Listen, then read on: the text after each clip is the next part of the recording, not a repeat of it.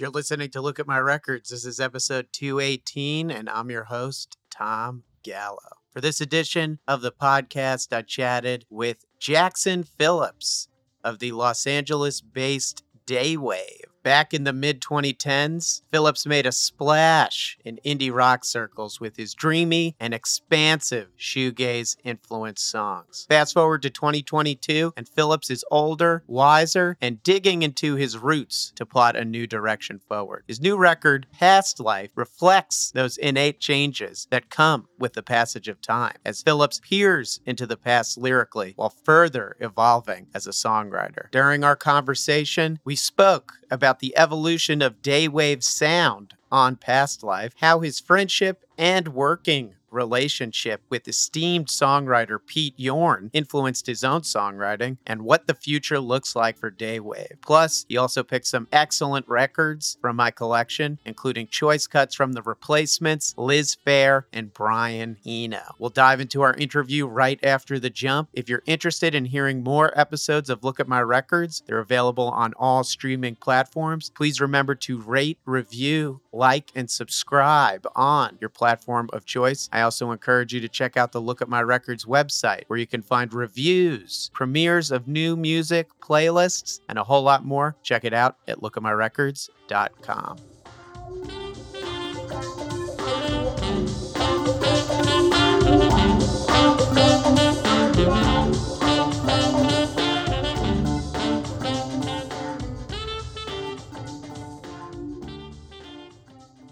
All right, I'm here with Jackson of Daywave. Hey, man, how are you? I was mentioning right before we started recording, longtime fan of this project, so it's really cool to get to speak with you. Yeah, I'm stoked to be on today. Yeah, it's kind of funny to think that it's been so long that I've been doing Daywave. Like, it still feels like, oh yeah, just a couple of years, but now I'm like, whoa, it's been like 7 years or something. Yeah, it's cool. The record kind of reflects that a lot, like really dives into the passage of time and reflecting backward. So with that in mind, I do want to talk a little bit about your origins, like making music, writing songs, and playing music. What came before Daywave for you? Before that, I was in music school, and I was kind of like trying to figure out what I wanted to do, like because I went there for drums, but I was kind of losing interest in just playing one instrument and being the drummer. I guess like the thought of being a drummer in a band, or a touring drummer or something, just was not that interesting to me. So I found myself going back to the music that I had listened to when I was younger, which was more just like listening to music because it made me feel something, rather than as I got in high school and I got really into the drums and stuff, I was kind of just listening to more like virtuosic music, and because that's kind of the sort of what you're told as you start playing music, like that you need to get really good at an instrument. So I started listening to music that was very like, jazz and fusion and like complex, a lot of it was cool. But when I decided I just wanted to like figure out something else to do, I just went back to listening to the music that I liked when I was younger, which was a little bit more like just simple. And then I decided I wanted to start producing, and I just kind of fell into it from making beats and stuff. And I first had like a synth pop band with my friend, but that was more like just like exploring recording and producing and stuff. And then that led me to doing Daywave, when I was like, okay, I'm going to like make a project that's just like all about making the song that I want to make, Yeah, and something that I didn't know, that when you started Daywave, you also at that point didn't really play the guitar that much, right? You had only really started learning to play guitar at the start of this project. What was that learning process like for you? And did you immediately start writing on the guitar, or is it something that like took time? Yeah, so I never really wrote songs growing up because I just played drums. And then when it started with like just making beats, because I was like, it was the only way I could express like I guess, doing melody and harmony and stuff. So I was like just messing around, and that led to me recording my voice and recording songs. But I was using synthesizers mostly because I didn't play guitar, and I had kind of learned piano. But I knew enough about like theory, like a little bit of music theory and how to put together a song at this point, that when I decided I wanted to make guitar music, I was able to just sort of like translate that knowledge to just using the guitar as like the instrument that I'm recording, I guess. And I just, when I was listening to a lot of stuff like New Order and things where the guitar lines there was not very many chords, but it's mostly just like single note lines stacked on top of each other. I realized that I'd be able to do that because I was like, I think I could figure out how to do that on guitar. So it was kind of just like translating what I already knew about how to piece together a song to the guitar. And I didn't play a lot of chords or anything because I didn't know how. So I just did one note at a time. And it kind of like, it wasn't that hard. But obviously it was just really fun, and it was really new and fresh, and I was having such a good time making those early Daywave songs because I was like, it was the first time I'd made recordings with a guitar, so it was just like, felt really fresh. Yeah, totally. And I know for your songwriting, your recording process, you're known for working on everything essentially by yourself, and you still did that for this album for the most part, Past Life.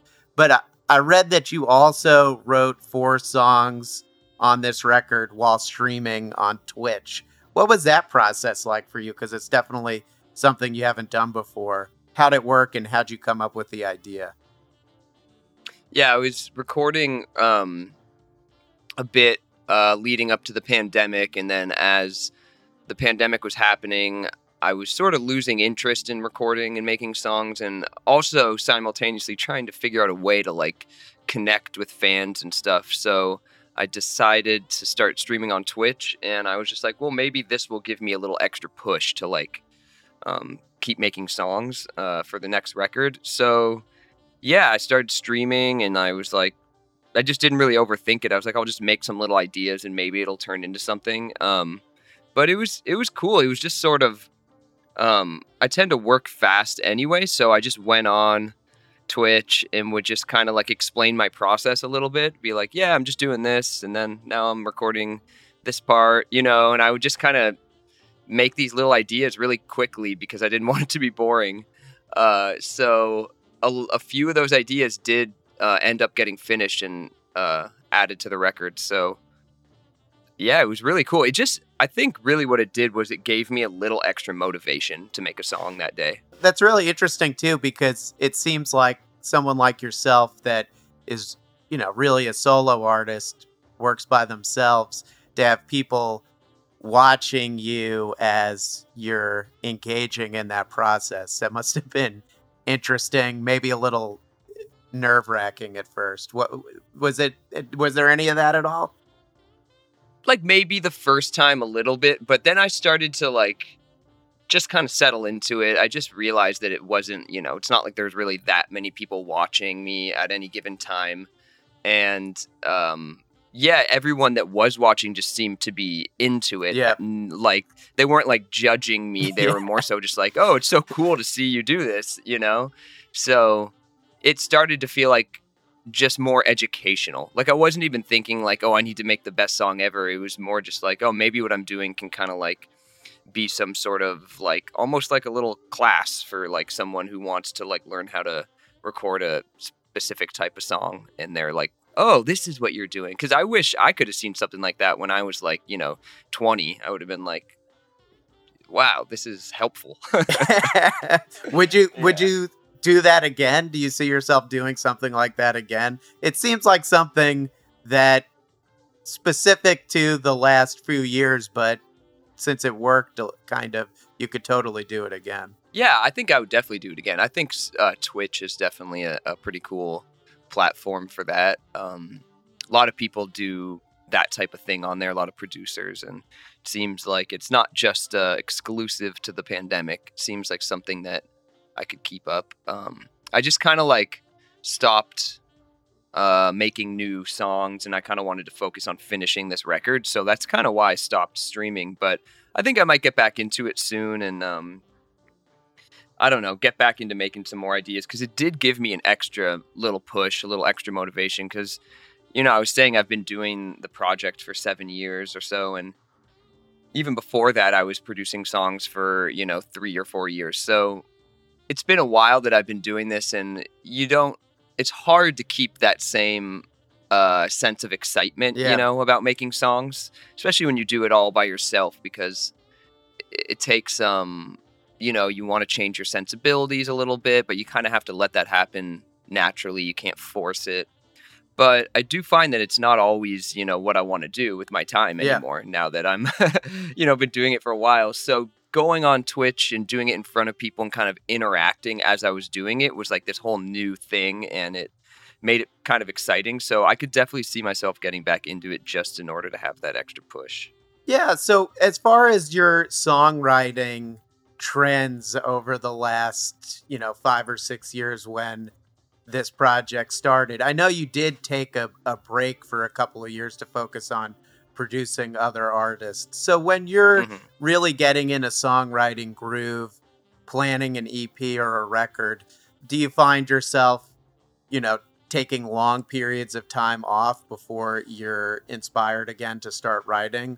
Or are you still kind of like collecting bits and pieces, maybe over that 3-year period that you had a bit of a break? Yeah, I feel like for the most part, I've always continued collecting those, bits and pieces of ideas and recording songs. And, I always continued doing it. And there was that period of time, I'd say from 2018, it's like 2018 and 2019, I was just kind of like exclusively getting into producing other people. Like I was doing it with the Hazel English stuff back in 2015, but that was like more of just like kind of like just a fluky thing that we ended up doing together. And through that time, I was pretty much very focused on Daywave, but I started to get to a point where I was feeling like I wanted to do something else just for the time being, which is why I kind of transitioned into just producing other people. And like, it was something I always knew I wanted to do at some point. I just didn't know when. So when 2020 came around and I wanted to get back into doing Daywave, obviously it was like, okay, the pandemic's here now. So like it made it a little more confusing, but I think that whole time I did continue making ideas. It was just different because I wasn't thinking about releasing them. Whereas prior to that, I was always thinking about releasing my ideas that I was working on. And then, it felt strange to be like, wow, I'm making this stuff and I'm like, have no idea if I'm ever going to release it. It was a different feeling. And now, I guess so. I guess the, long-winded answer, I was just trying to say that I always continue working on stuff. I'm always working on something. It's just a matter of like, is this going to ever see the light of day now? Do you think that's a better feeling in certain ways to be creating without maybe the pressure of, I got to have to release this at some point? Or do you see maybe there's a little bit of both? I think it's a little bit of both. There's definitely some urgency that comes with wanting to make something that you actually have the idea of releasing, and there's a sense of like I guess structure to that. And when you don't have any pressure to release something, you could end up just like kind of messing around forever and not really getting focused. But there's a balance there. It's like you want to be free and like let your sensibilities take you where they will without really forcing it, but you also want to be structured and like have your shit together. So yeah, I think it's a good balance. It's hard to find that balance. Like I think in the beginning when I first made like the early Daywave EPs, I had that balance really dialed in, and it's more of like a mind state or something. It's just like you get to this place where you're everything's really balanced. Like I was focused, I was inspired, I was working hard, I was like, and it all came together. And And there's been times since then where I feel like it's either one or the other. Like I'm just like, you know, not enough structure, or it's too rigid and it's not inspired. So like, it's hard to find that balance. Yeah, it's a tough balance to strike. Yeah. Something you alluded to, that period of 2018 and 2019, right after you released your first full length, The Days We Had, you kind of took a break and you focused on producing other artists. I know you worked with Pete Yorn, which is really cool. He's an incredible songwriter, you know, in my opinion, one of the best of the last few decades. How'd you two connect? And from working with someone like him, were you able to take away anything that maybe now you apply to your own songwriting process or anything like that? Yeah. I met Pete at a birthday party for this guy who essentially runs the management company that I am like a part of. I've been there for a few years. Pete's also managed by Monotone.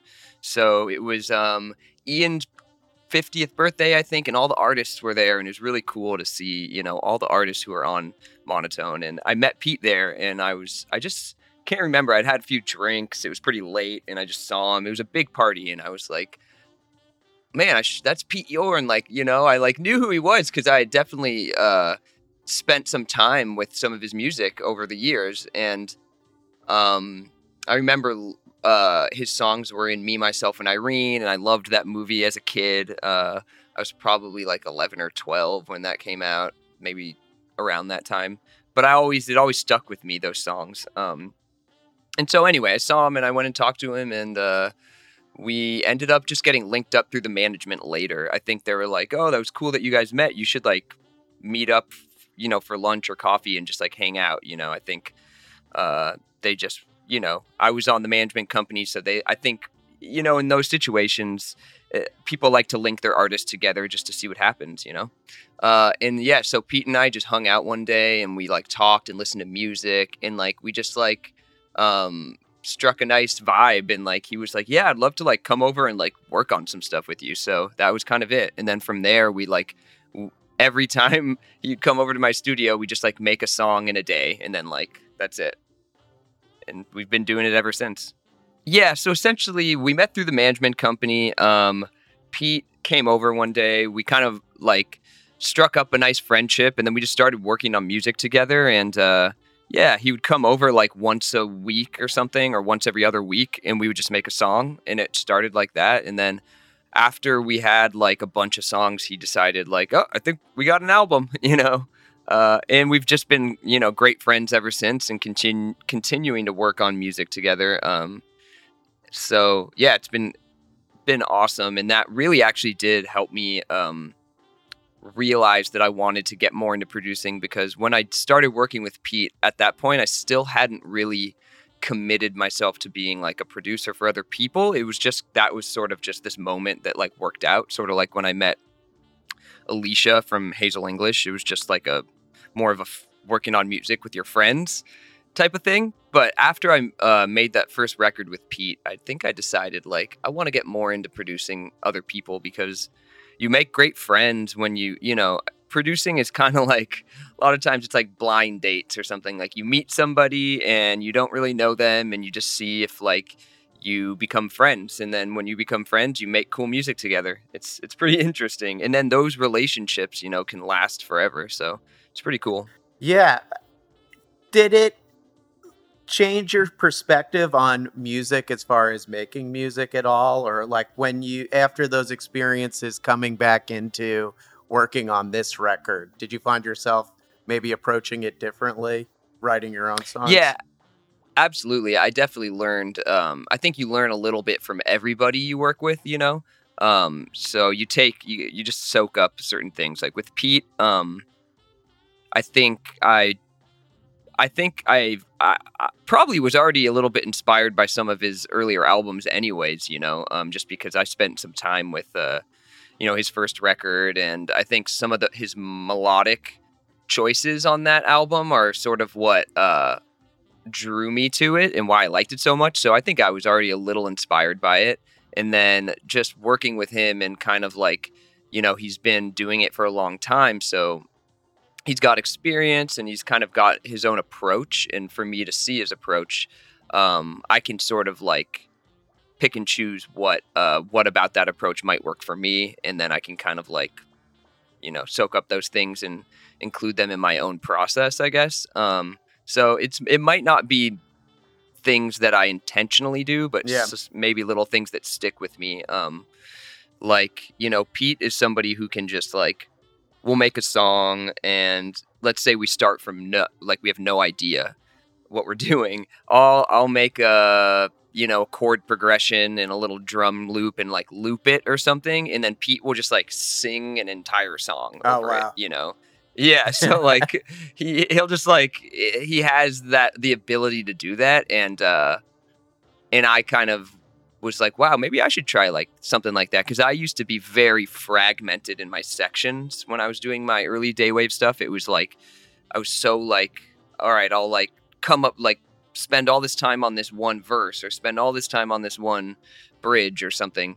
And I kind of would watch Pete and he would just like kind of be very like stream of consciousness and like do a whole song idea at once. And it kind of, I definitely took some inspiration from that. Yeah, that's a completely different way to start writing a song. Yeah. It's cool. Yeah. So getting into Past Life, you really dive into feelings of separation and alienation on this record, in addition to kind of reflecting on the past. I was curious where you were drawing inspiration from there specifically. Yeah, I think, I'm always, since I've been doing Daywave, I've definitely, my initial, like, inception of the idea of what I wanted to make was just sort of like a representation of, like, my, how I'm feeling in the current time in my life. So with Past Life, staying true to that, kind of just being honest and stuff, I think I'm just pulling from, the way that I'm feeling, as I'm, turning 30, now I'm 32. So I'm like out of my 20s. I'm, in a very strange part of my life. And sometimes I don't think about it or I don't let those thoughts bubble to the surface. But when I do go to make a song, I usually start with like some sort of bed of music when I want to write lyrics or melodies. And so the vibe of the music kind of inspires me to just like let those thoughts, I guess, come to the surface. Sometimes I just let the music that I'm like the guitars or whatever, like kind of inspire me with what I'm saying. But it usually just brings out those feelings of like, what's brewing and what I'm thinking about, and kind of like getting out of my 20s and like I'm getting into this weird place where a lot of my friends and people in my life have like moved on or come in and out of my life, and some people I was great friends with in music are no longer in music. And I find that it's kind of like, I don't know. It's just a weird time. So that's kind of what I was writing about, I think, was the alienation from past friends and past relationships. And, when you're in your 20s, you don't really realize, like, that, like, things are going to change so drastically, like, in the coming years, But it's always that way, I guess, even when I think you just anticipate it more when you're like in high school, because you're like, well, I'm going to go to college and I'm going to like start my own life or whatever. So you anticipate it. But I feel like when I was in my like mid 20s, I just was like, I guess this is life. But then like very soon you're like in this new chapter. It's so odd. So I feel like that's what I was kind of writing about a lot, was just past experiences, little memories that came to mind and feelings of like, friends moving on and stuff. It's kind of that feeling. You mentioned something that I thought was really cool, and I had read this about you before as far as your songwriting process, that you write lyrics basically kind of like based on the feeling of the music, like after you kind of have like either finished a song or really like come up with the vibe. Did you always write lyrics in that way, and what's the process like then generally for you? Yeah, I think that approach is more natural for me because I'm not like, I've never been like the type of person who like gets fixated on lyrics when I'm listening to music, or I never thought that I would be someone who would ever write lyrics or anything like that. So the way that it is most natural for me, because, you know, there's obviously no right way, is just to create a vibe with the music and then let that just pull some words out of me without really thinking. You know, I don't really think too much about it, and then whatever ends up coming out, I just kind of let it be there, and then I eventually listen back to what I'm recording and I like sand it down and make it something a little bit more tangible, and eventually I have a song. So it's an interesting approach, but it's the way that it's most natural for me. But I've obviously worked with tons of artists at this point who approach it completely different and can still get an amazing result. So it's just whatever works for you, I guess. So to dive back into the themes of this record a little bit, like the album is about like reflecting on your past self, of recognizing that, you know, things are different. Yeah. You're different than you once were. And I thought it would be cool to hear your perspective on looking back to when you started this project. When you think about the early days of Daywave, what comes to mind, and how do you feel different now? And how do you think you've grown? Yeah, I mean, at the time I was just kind of trying to find some footing in my life, like trying to make something for myself, you know, like some sort of structure or some sort of path that I could follow. Because as a musician, if you don't, you know, it's really easy to fall into this like kind of limbo lifestyle where you're like not really sure what you're doing because it's kind of an unsure, you know, like life and approach to work and everything. So I was just, at the time, I really just wanted to make something work for myself. So when I started doing Daywave, it was like,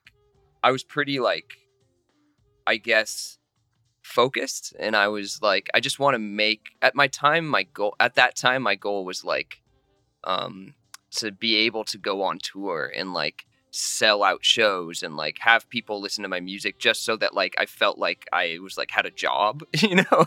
Like I just wanted to feel like some security, like, oh cool, I have a job, but also it's something that I love, and it all stemmed from like making music that I just thought was cool and that meant something to me. And I was just hoping, like, if I do something that like feels honest to me, like can this turn into a job or something, or give me structure? And it kind of did, which was just so surprising to me that I like had an idea and executed it, and then it kind of worked, you know, to some extent. You know, it didn't like, it definitely changed the path of my life, and it allowed me to sort of continue on the path of music.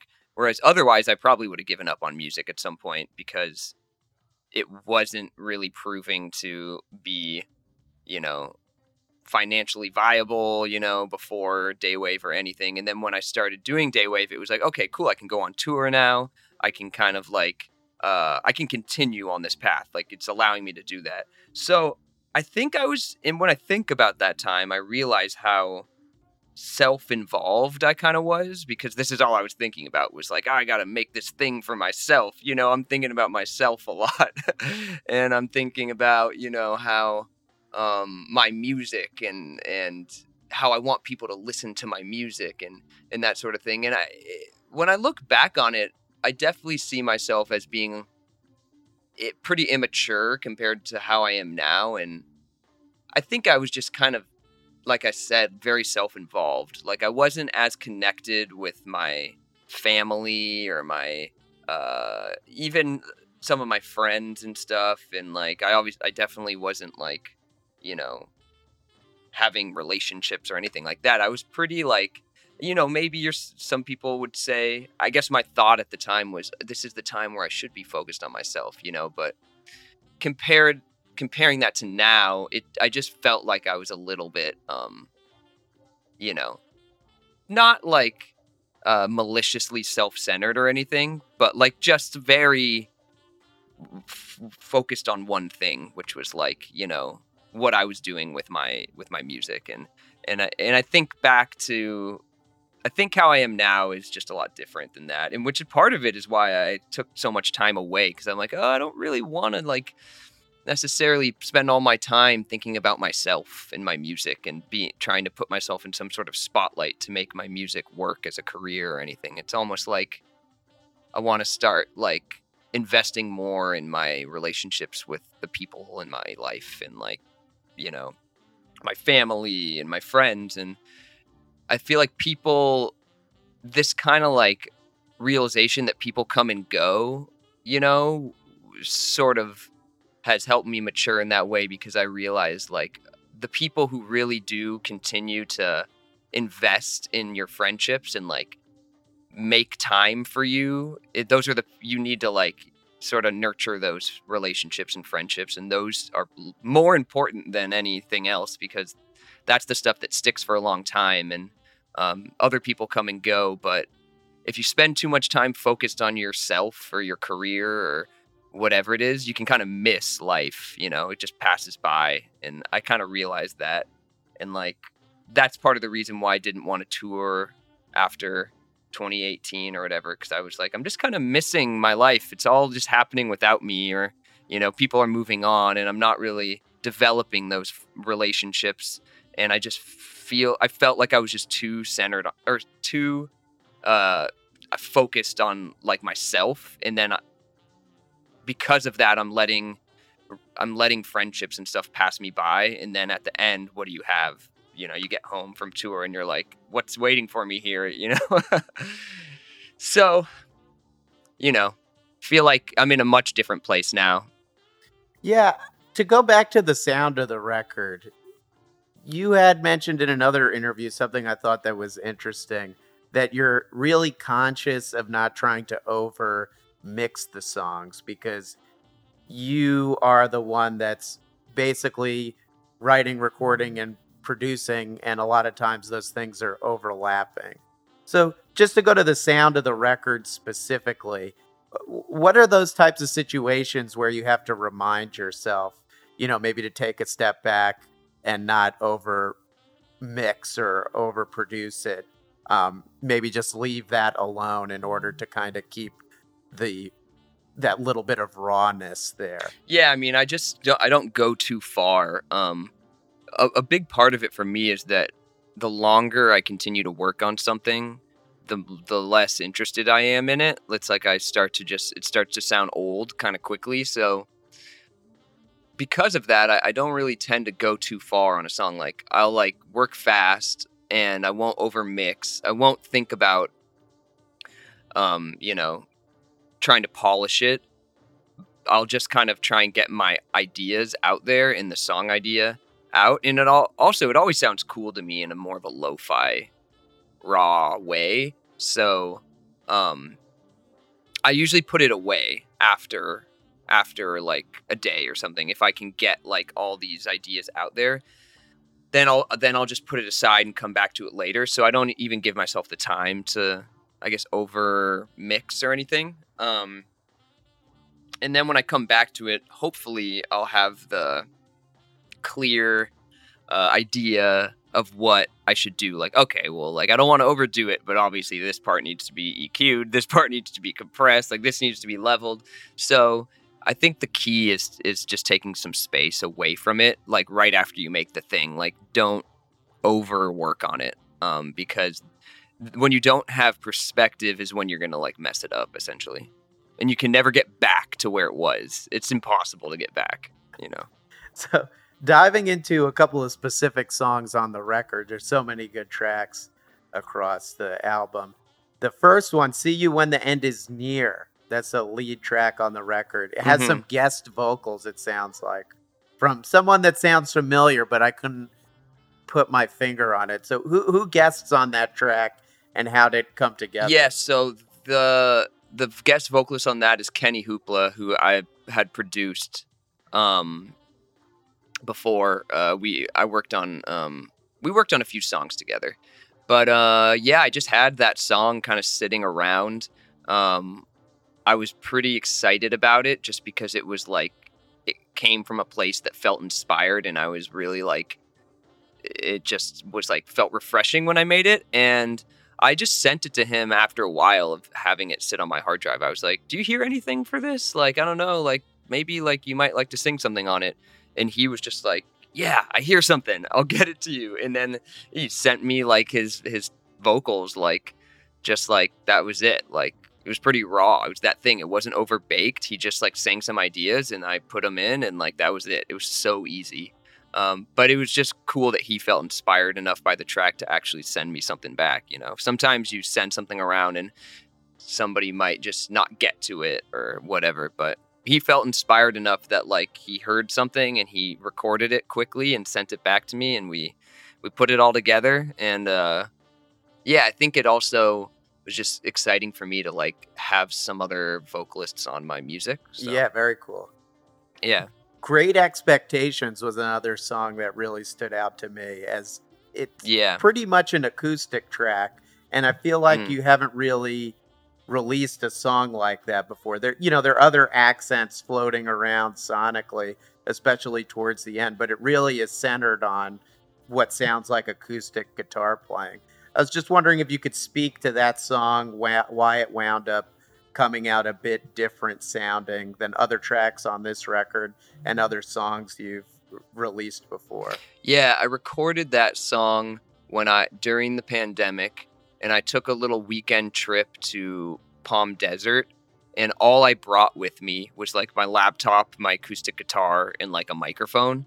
And so that's all I had was like an acoustic guitar. So I was just like, let's see what I can do with an acoustic guitar. Yeah. And I ended up recording that song. And it kind of just reminded me of...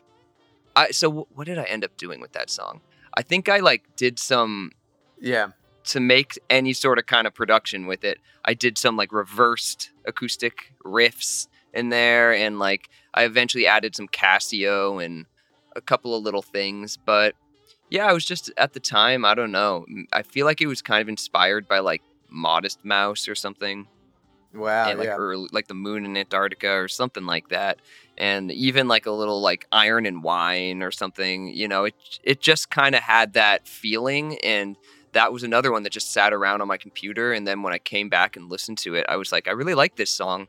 And it kind of touches on, that's why I called it Great Expectations, just because it was like the idea of realizing that like you didn't, you know, reach certain dreams or goals, you know, it's like it happens, you know, you don't always like, you know, you don't always reach those goals.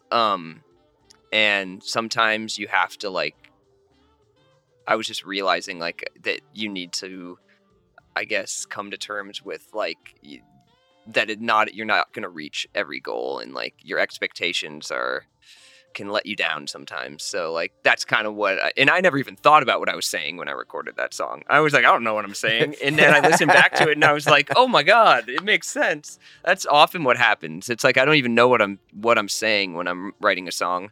It's just coming out like without thinking about it. And then when I listen back, it just makes so much sense. What's your process like for rediscovering a song like that, something that you had maybe demoed a while ago? I'm sure you have hard drives of ideas and stuff like that. Take this song as an example, Great Expectations. Were you kind of sitting around thinking, oh yeah, I wrote that song, let me find it and work on it? Or are you kind of like searching through what you have, and then I'm like, oh yeah, I totally remembered I did this. There was probably just a time where I was going through, like every once in a while, I just like go through my old demos and stuff. I don't do it that often, but sometimes I do. And I'll be like, oh yeah, I remember this little thing. Oh yeah, I remember this.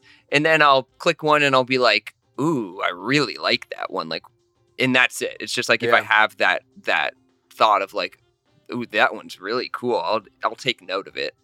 And on that one, I think I was just like, I want to put this one on the album. It was the timing was that like I'm recording an album. So when I found that, I just thought I really like this one and I want to include it because it's sonically different. It's something I haven't done before. And every time I listen to it, it like gives me a cool feeling. So that's why I went with it.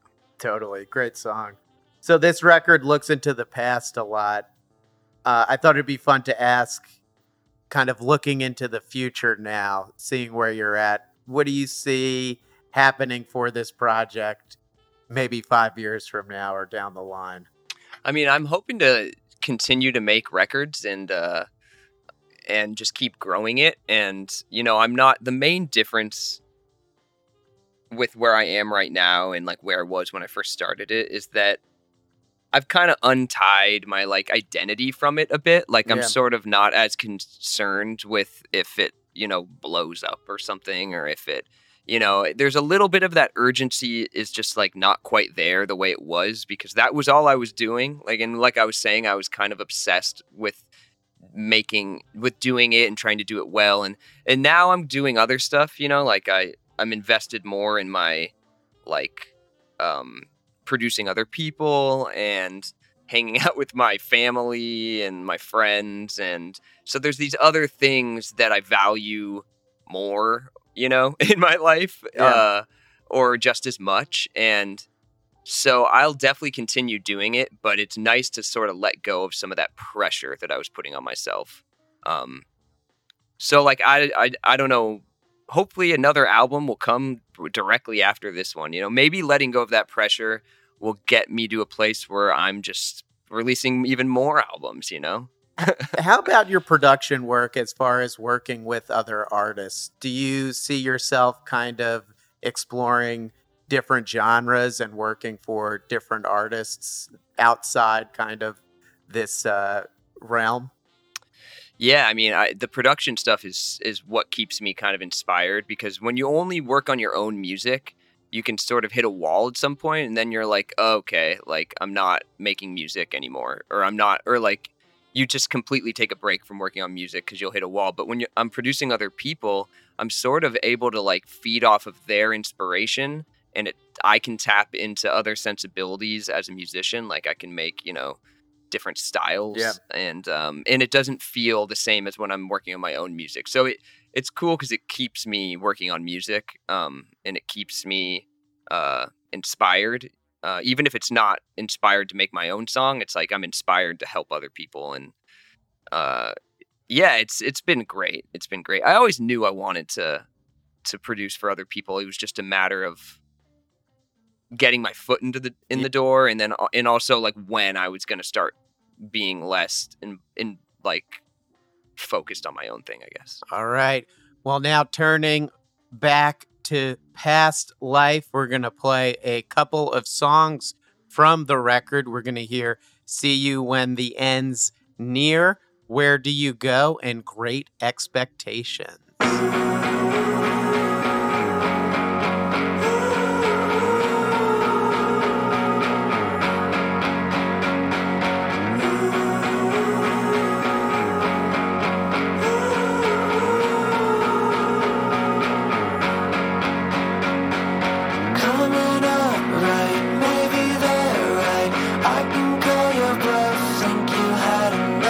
I don't care to be here with you. Call me your one, don't be to the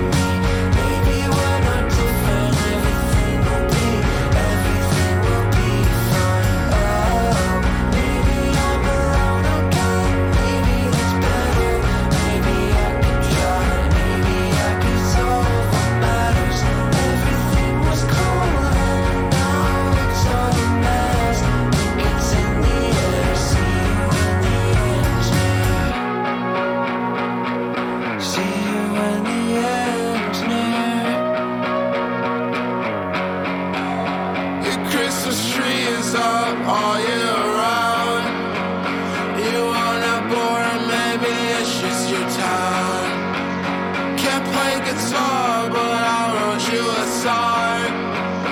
It's kinda shitty, but you'll see the point. We're talking tranquilities. Have I earned a trilogy? I wanna hear more of you and tune out every part of me. It's just how it seems, looking for the saturation. Your salary will never make up for your lack of self. I have burned all bridges.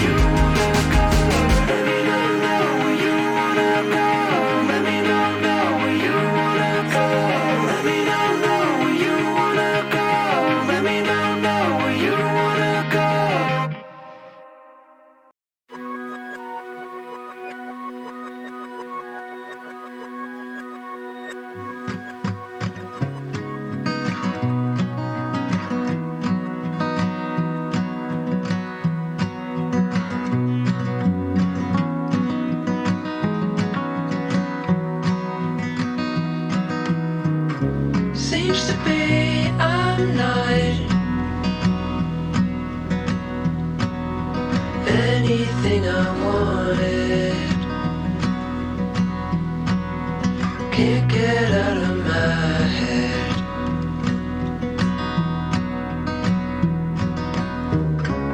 Everything I thought kept me up from falling wasn't really holding.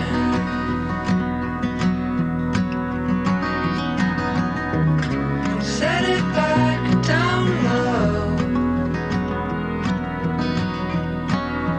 No more expectations.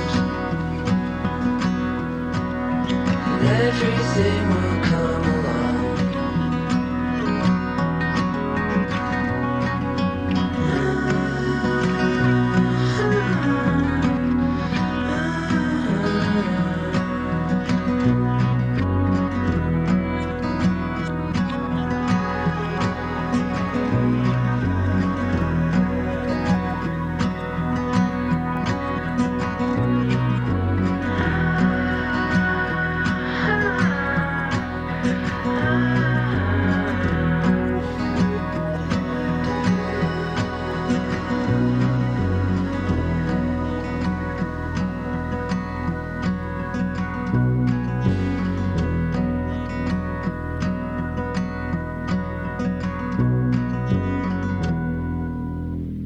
All right, we just heard 3 songs from Daywave's new record, Past Life.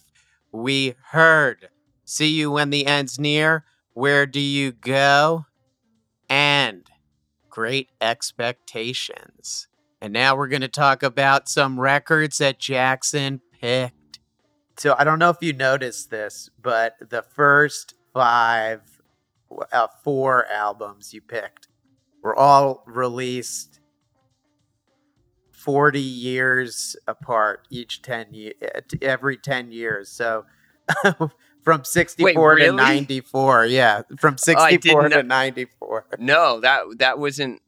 I didn't mean to. I also was going based off of songs, not necessarily. Yeah, I didn't know if I was albums. supposed to necessarily pick albums or songs, but either way, it doesn't really matter because I love the whole albums that those songs came from. so. Yeah. So I thought that was pretty cool that it turned out like that. And we're starting off with Unsatisfied by the Replacements off of their 1984 album, Let It Be. Tell me a little bit about why you picked this song. Such a killer, classic indie rock song. Paul Westerberg really getting emotive on this track. Yeah. Probably the most. I love that yeah. song. Yeah, I love that song. It's so, like you said, it's so emotive and it's so simple. And like, that's the stuff that I love. It really sticks with me. Just the simple, emotions. Everyone can relate to that. And I don't know, it has this kind of like raw, but also like kind of pop leaning indie rock feel to it. And it just, every time, I love the chord progression.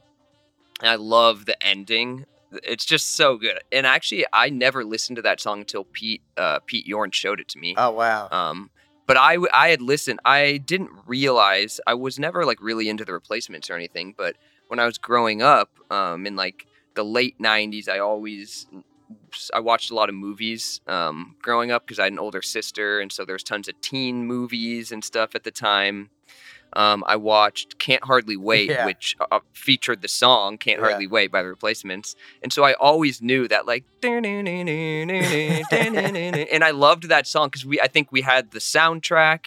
At the time, my sister was like, I don't know, 13 or something. So she had all these soundtracks to all these 90s movies. And that's where I like heard a lot of the first bands that I was into. So that's where I first heard that song. And then I saw this movie Singles like a million times when I was a kid. And I think there's a bunch of Paul Westerberg songs in that movie. It's like a Cameron Crowe movie. And so I always like knew the sound, of like a Paul Westerberg song.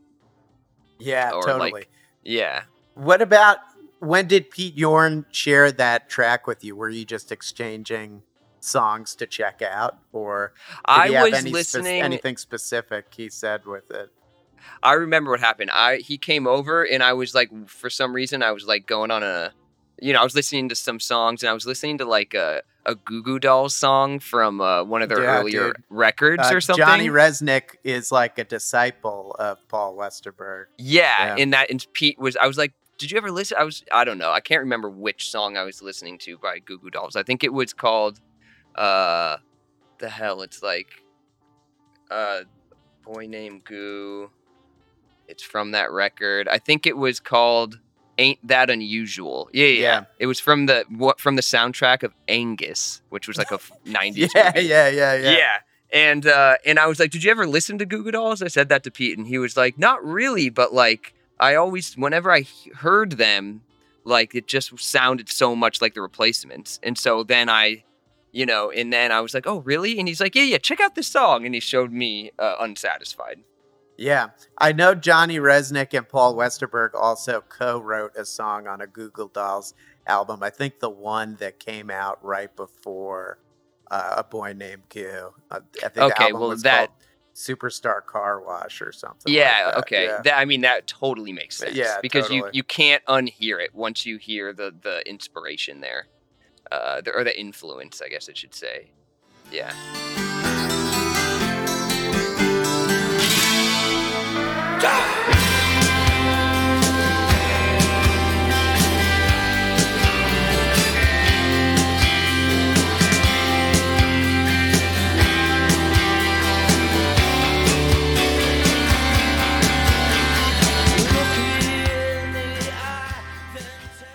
All right, and now you picked another indie rock legend.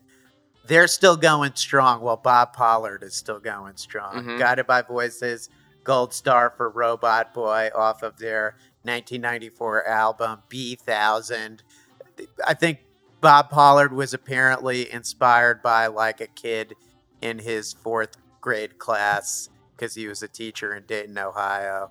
And the kid like made a drawing or something like Gold Star. And he gave him a gold star. Yeah. He gave him a gold star. Yeah. He drew a robot, maybe. Yeah. Yeah, I read that, I think, that same blurb about that, but that's another one that Pete showed me. Pete showed me B-1000, and because I showed him Alex G or something, and he was just like, "Oh, this reminds me of this." There's the lineage, yeah, exactly. Yeah. So there's obviously like a common thread here that, like, I'm showing Pete something, and then he shows me like the lineage.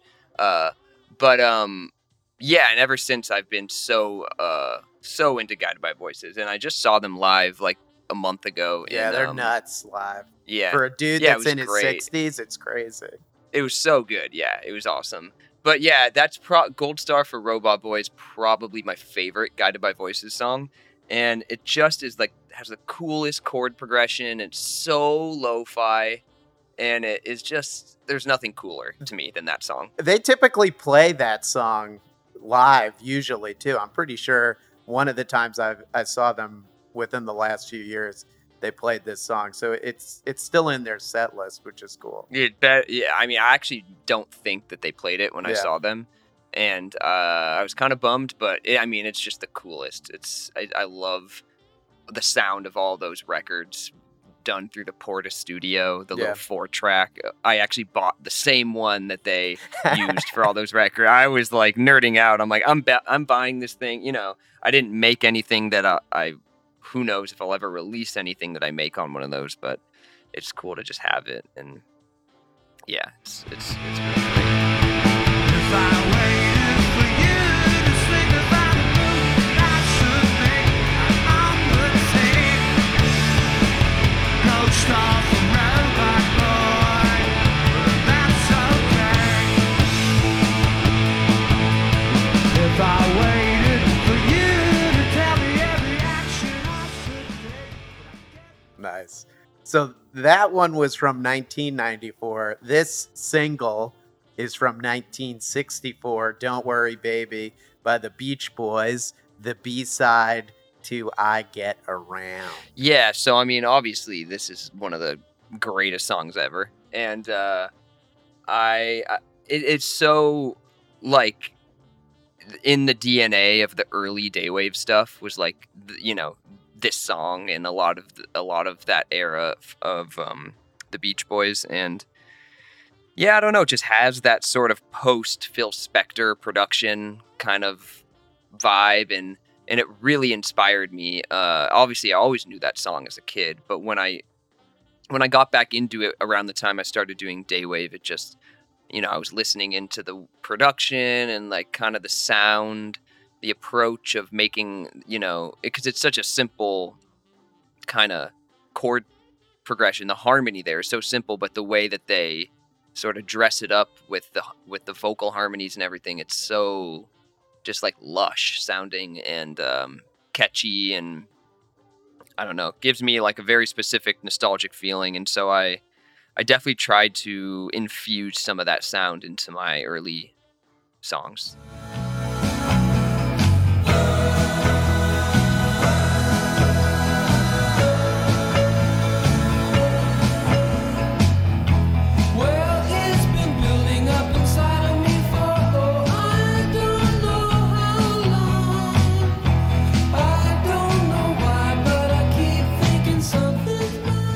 And then the album from 1974, Here Come the Warm Jets. You picked the title track from that record by Brian Eno.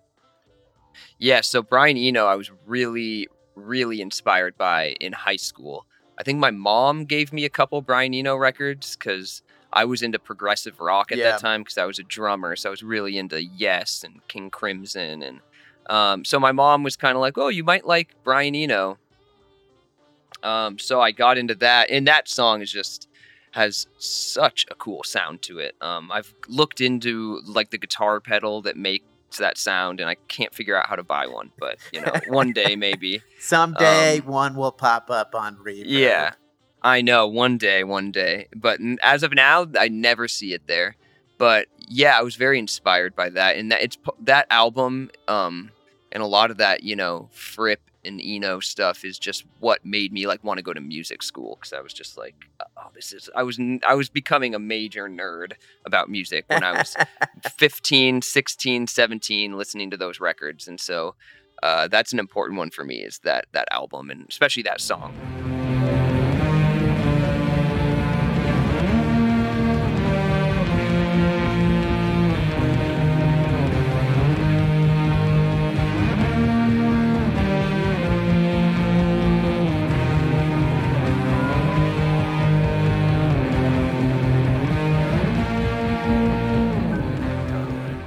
And then Lose My Breath by My Bloody Valentine off of Isn't Anything.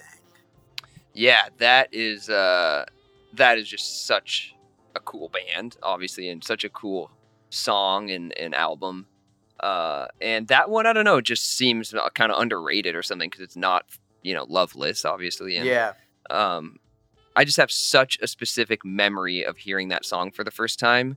I think I was in college and I was at somebody's apartment, and they put that on vinyl, and that song came on, and I was like, whoa, this is like, what is this song? Because it's really dark sounding, but then it goes to this really like kind of lush, dreamy sort of chorus, I guess you might call it.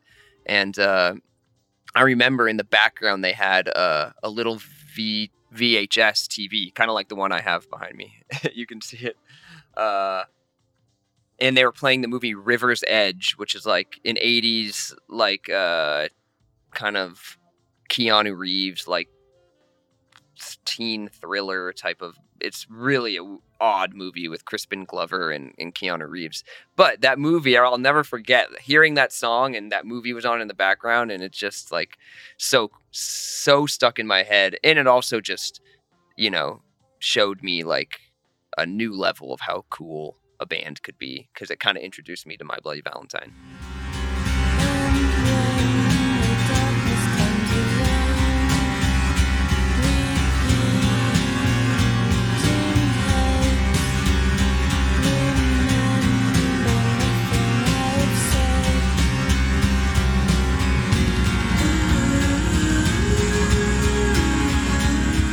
finally, Go West by Liz Phair, the girly sound version from the Girlies. Yeah, I just started listening to that because it seems like it was either released for the first time or re-released as an expanded version of Exile from Guyville. And yeah, I just love those demos. Those demos are so great. They're so raw and simple, and it just reminds me you don't need much to make a great recording. Just a little lo-fi song on a guitar, and it's just such a cool era for Liz Phair. And I've been so recent. That's something I've been listening to a lot recently, just because it reminds me that like you can make something so cool and vulnerable and something that just, I don't know, it gives me it just affects me in a cool way when I listen to it. And then it inspires me to go sit down with my guitar and try and just write like in a much simpler approach than what I normally do, which is record and write at the same time. So yeah, I've been listening to that a lot. Looking forward to following through, but it's better than always running back into you. I've got to tear my life apart and go west, young man. Take off. All right, everyone, we're coming to the end of this episode of Look at My Records. Past Life is the new album from Daywave. You can get it via Daywave's website, daywavemusic.com, or, of course, you can stream it on your platform of choice. Before we end this episode, we're going to play one more song from Past Life. It's the final track. It's called Apartment Complex. Thank you, Jackson, so much for speaking with me. Yeah, of course. Thanks for having me. It was